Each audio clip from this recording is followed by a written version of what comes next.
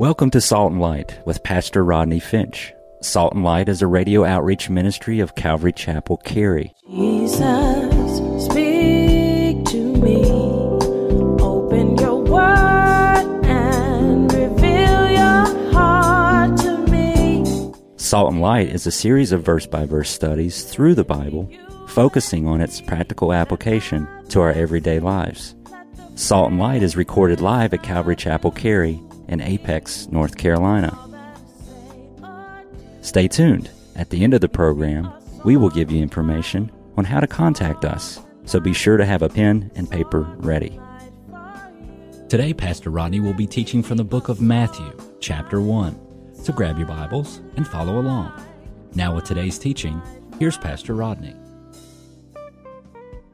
We will look at, in verse 18 through 25, we're going to talk about the birth of the Messiah. Now, I like outlines. I think outlines are good and they make things simple. And I'm a simple guy. So outlines make things simple. If you have your pad and your pen, I'm going to give you an outline this morning. 6 areas that describe his birth. Number 1, the circumstances of his birth were unusual. They were unusual. Secondly, the conduct of Joseph was special.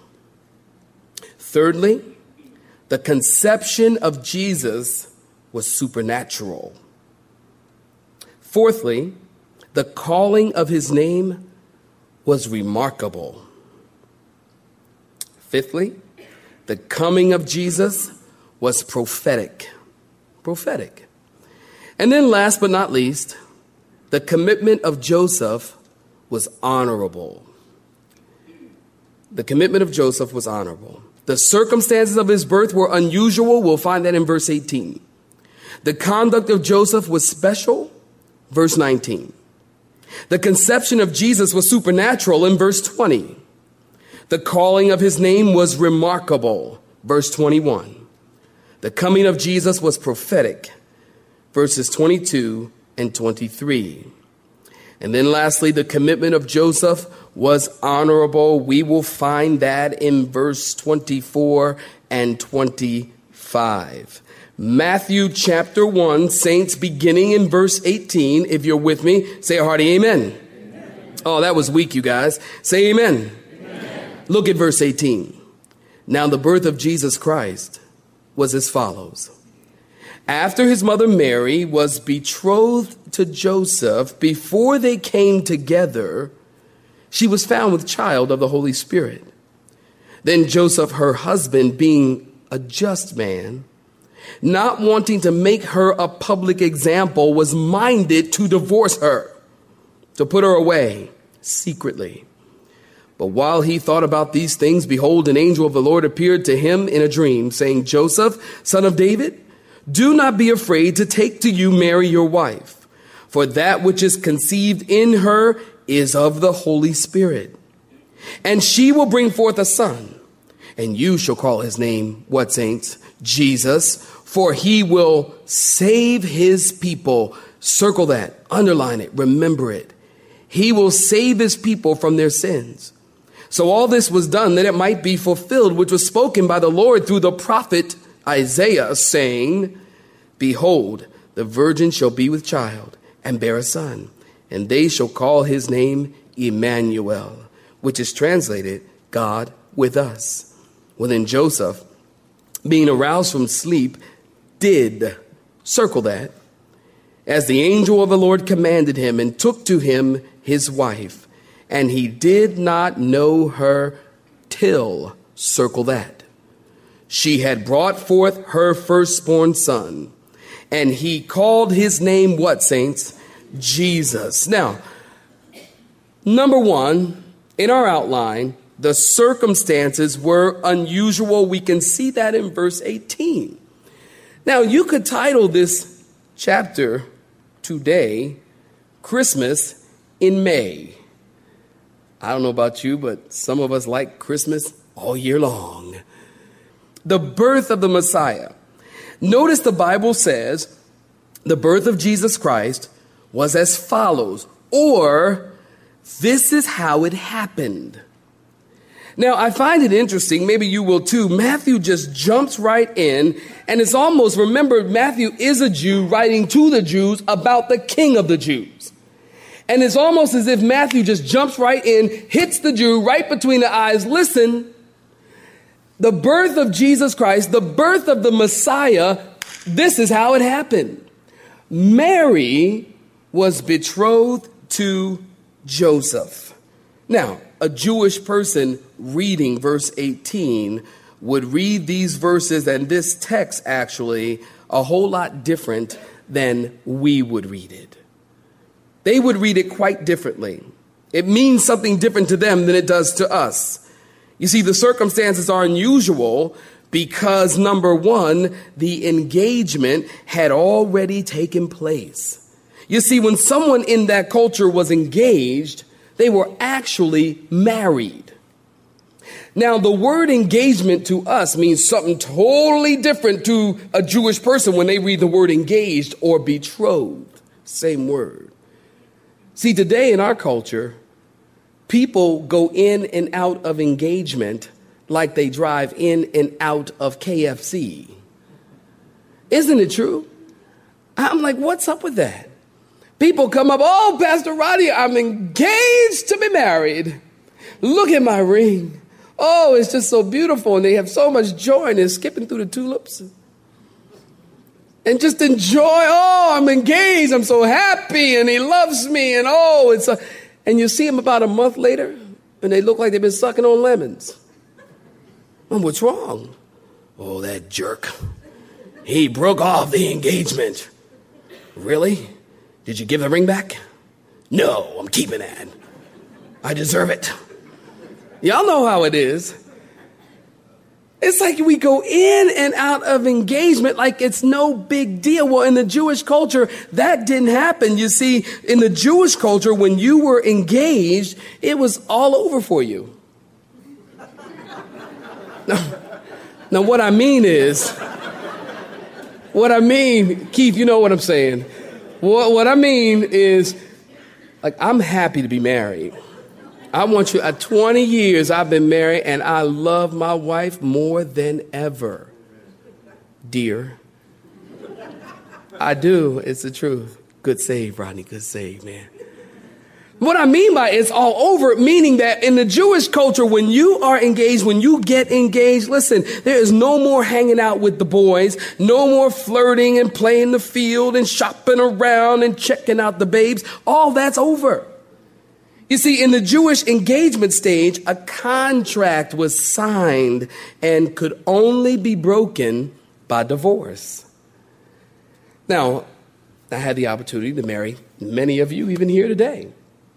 And you know how it is after the wedding, you go to the reception and it never fails. I'm telling you, the bride, the groom, the best man, and the maid of honor, they make sure that I don't leave the reception until I have signed the contract. And they, you get pictures of it. Some of y'all got it where you signed it, which I don't know why you want to get a picture of you signing a contract. You know what I mean? They take you to court. Here's a picture, Judge Mathis, But that's what happens. People get, you sign the contract. And when the contract is signed, they don't want me to leave. Why? Because they know it is binding. When the contract is signed, you are married. And get this, in the Jewish culture, they would announce that engagement at the home of the bridegroom. Bring the fiance over. Mom and dad, this is the woman of my dreams. And we get married, we're going to get married, and they have dinner with mom and dad, and the parents actually witness the signing of the contract. And when the engagement was announced and signed, then it would last for approximately 1 year. And it was during that 1 year that they were to spend time becoming friends. The rabbis taught the most important thing to know in wedding is how to be friends. That's so important. how to be friends.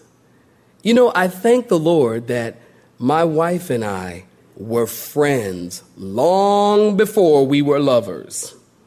We were friends. I liked her just for who she is. Plus, she likes guy movies.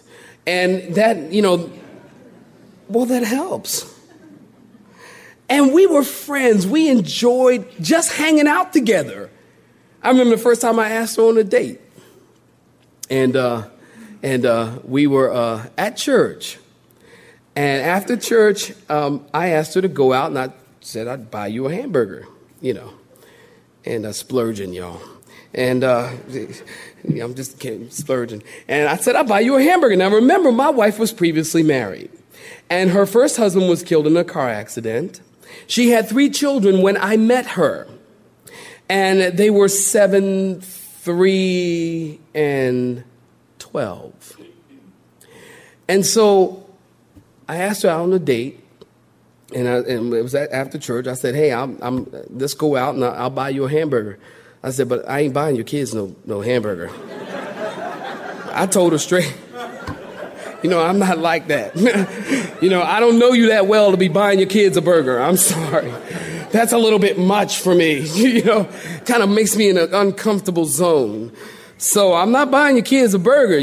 Matter of fact, she made more money than I did. She had more stuff than I did.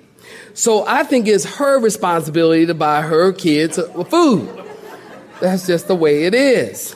I'm one. See, all this news, the old school thinking. I'm not so sure I agree with it. I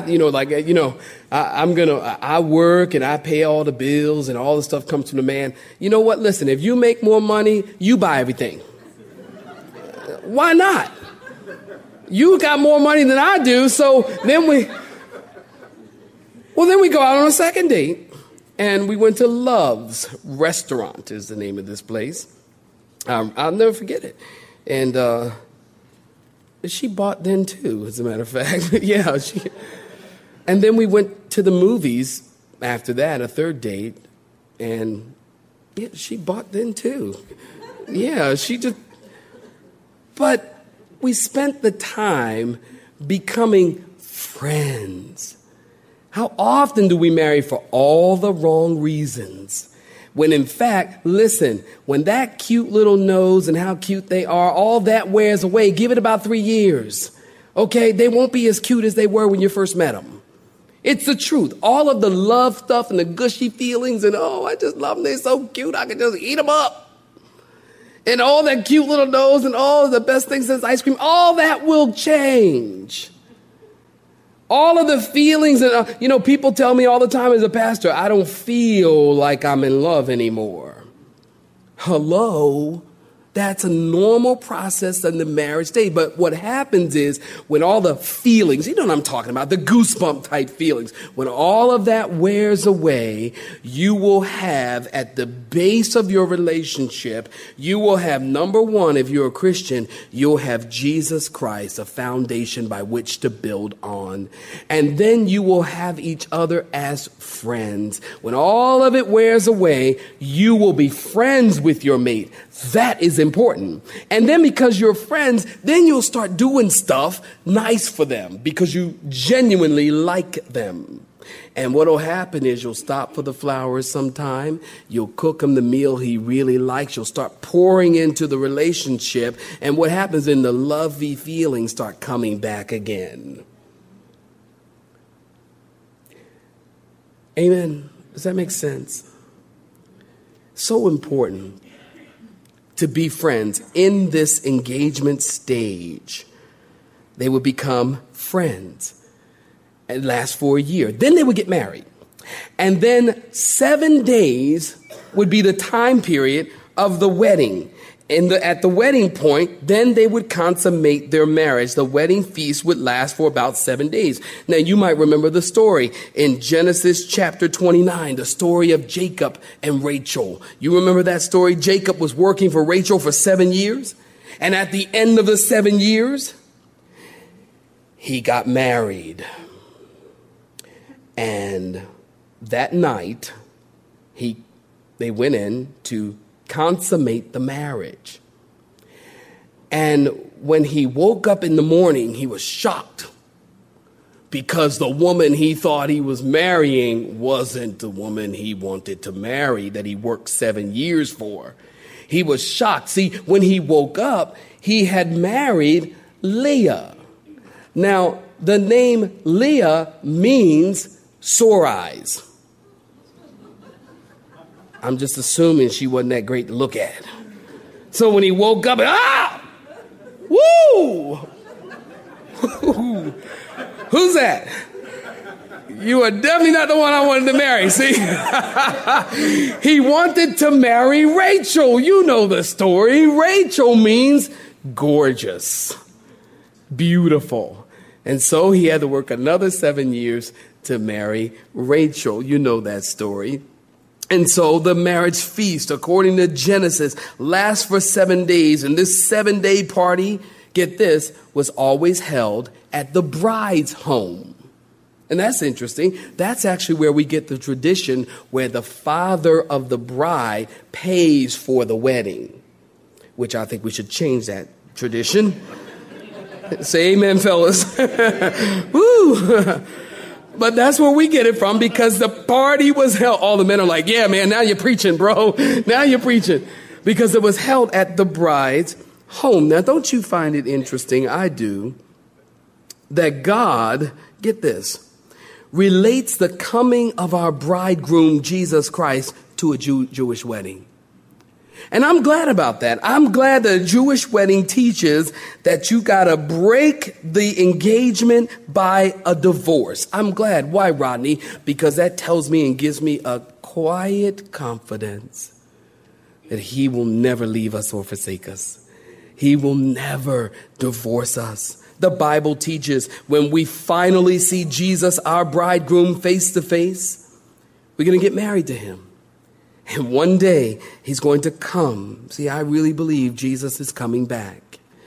Amen, saints. I believe that. And when he does come back, he's going to take us on a 7-year honeymoon in heaven. And then we're going to partake of the marriage supper of the Lamb. And then we will rule and reign with him forever. So you got to understand, as you read verse 18, a Jewish person reading these verses, that Mary was betrothed to Joseph, they would read this verse a lot differently than we would.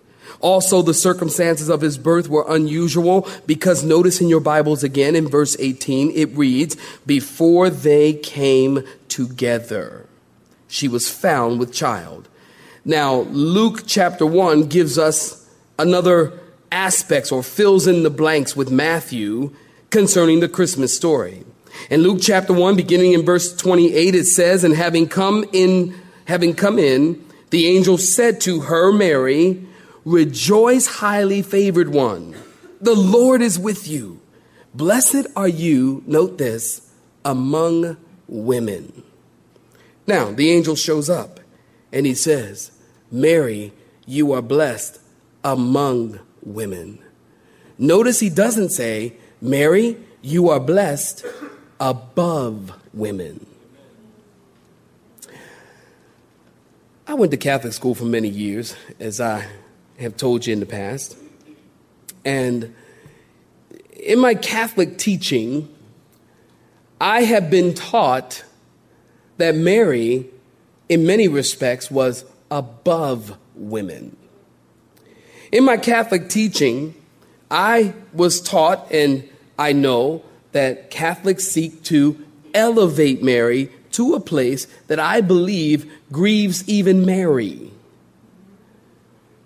They say that Mary was a perpetual virgin who rose from the dead and ascended into heaven. We call this the Assumption of Mary. They teach that Mary was a co-mediator between God and man. They teach that Mary was a co-redemptress. That means that Mary helped Jesus in redeeming men, buying men out of the slave market of sin, that Mary helped in this. And so they elevate Mary to a place that is above women. Notice the angel said, blessed are you among women. And not only that, I believe that most certainly it grieves the heart of the Lord for them to do this to Mary. And I believe that it grieves the heart of Mary, because Mary in the Magnificat, there in the Gospel of Luke, she acknowledges when the angel tells her that she's blessed among women, she's blown away.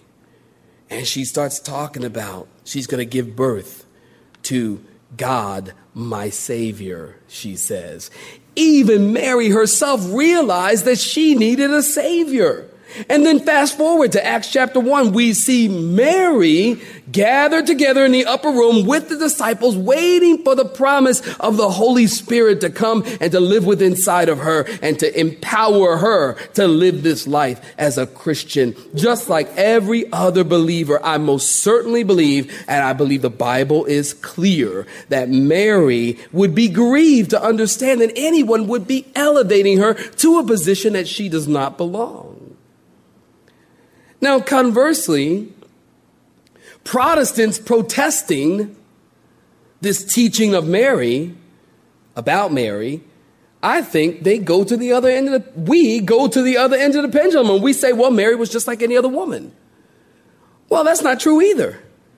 Mary is not just like any other woman. The angel said, Mary, you are blessed among women. Mary, you are favored and more fortunate than all other women.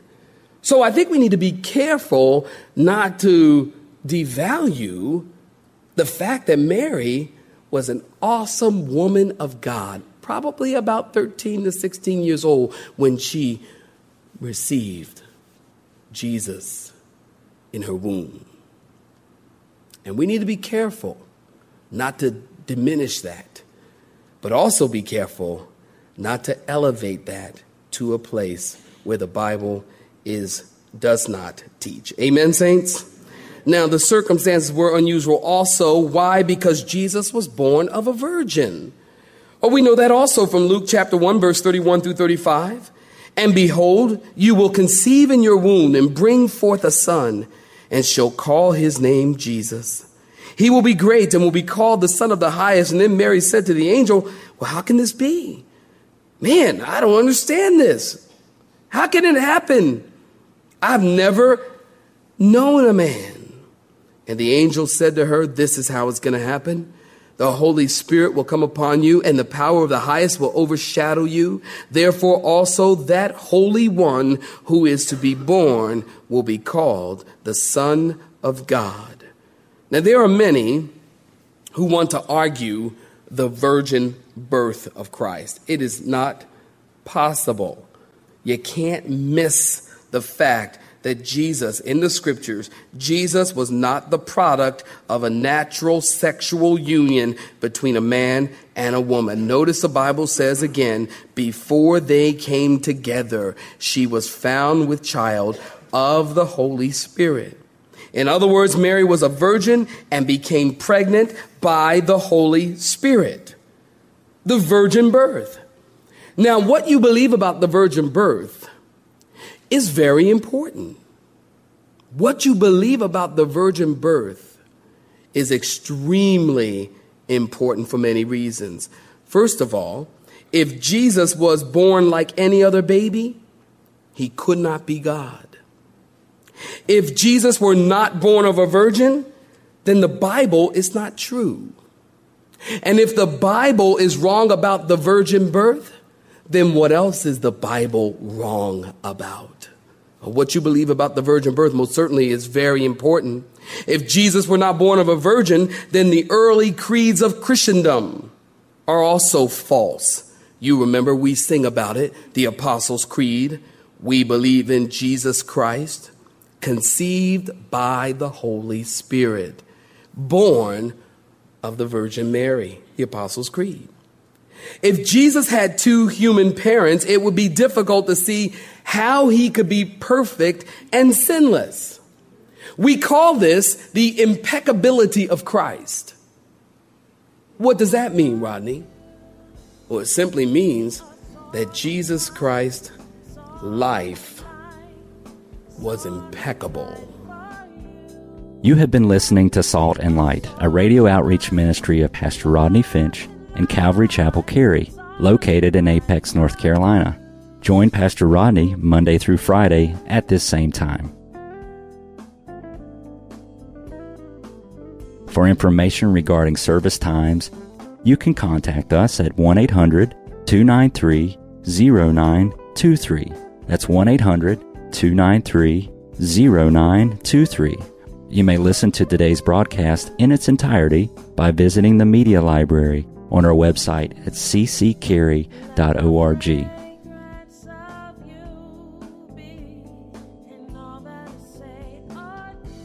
We would like to thank you for tuning in to Salt and Light and pray that you have been blessed. Until next time, may you be salt and light.